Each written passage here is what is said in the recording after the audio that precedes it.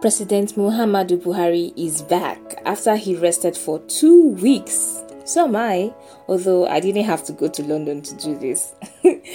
Dear esteemed listeners of Premium Times Weekly Podcast, welcome to another edition. I am Titilope Fadare. The president returned after he had left for 2 weeks to mark the register on his foreign doctor's medical roster. Hope Baba is fully fit now because the country has not changed from how he left it. Baba, we are still where you left us. Save the resident doctors whose services you've refused to seek for your medical needs that have suspended their strike in the interim. More workers have gone on strike than the country can defend. Together with judiciary workers, parliamentary staff, Federal Capital Territory workers, polytechnics and monotechnics lecturers, health workers at NAFDAC have all been engaged in a standoff with the federal government. Nigeria grapples with double-digit inflation and galloping food prices, meaning not many households can afford basic necessities of life. This is in the midst of a tight labor market not helped by mounting insecurity. Baba, while you were away, there were renewed spate of attacks launched against security facilities across the country, particularly in the southeast. There have also been face-offs between security operatives and criminals in different parts of the country. For instance, in Benue State, our defense against these challenges is weak and our center cannot hold.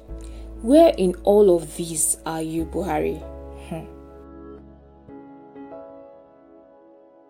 You probably remember the fight between whose jollof is better, Ghana's or Nigeria's. Well, that matter has still not been settled. This one is about why Twitter decided to situate its first African office in Ghana and not Nigeria. Some Nigerians huffed and puffed and said Nigeria was in a toxic relationship with its people and Jack doesn't want to enter an abusive environment. Others said, no, keep quiet. All big tech companies cannot be in Nigeria. After all, we have Facebook and Google here that are even bigger brands. PDP said it's because of Buhari's Mesuro. APC came for PDP on the same Twitter like Conductor and Aguero arguing over money on Lagos Road. Like Mohammed in his straight greenish cap, which many often say is the crown of propaganda, whatever that meant, said, the media is to be blamed for the bad press they give the country, especially during last year's EndSARS protest. Okay.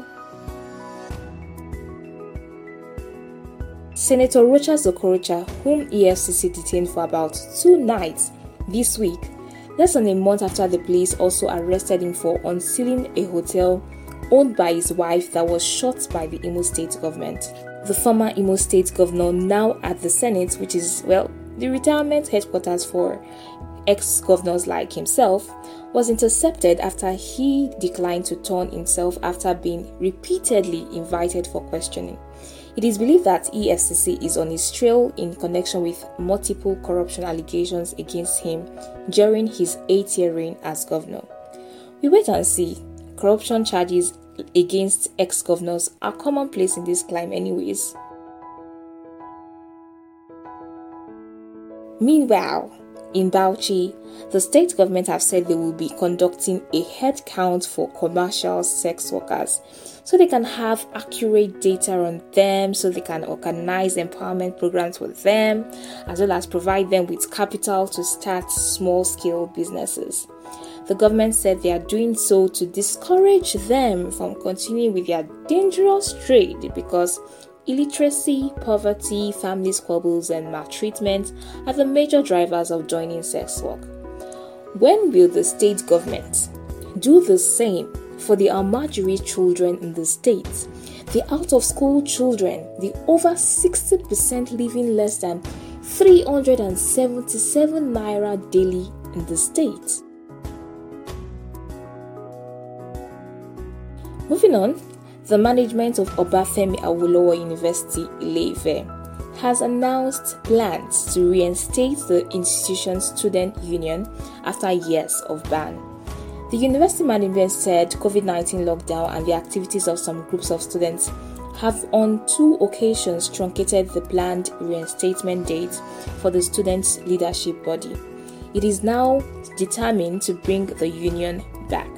Hopefully, the management of universities like University of Ibadan and University of Lagos will take a cue from these and not see every problem with the student community as needing a hammer. But it is one thing to be in a learning environment and it's another to learn. I'm not sure which Nigeria's universities management rates better anyways.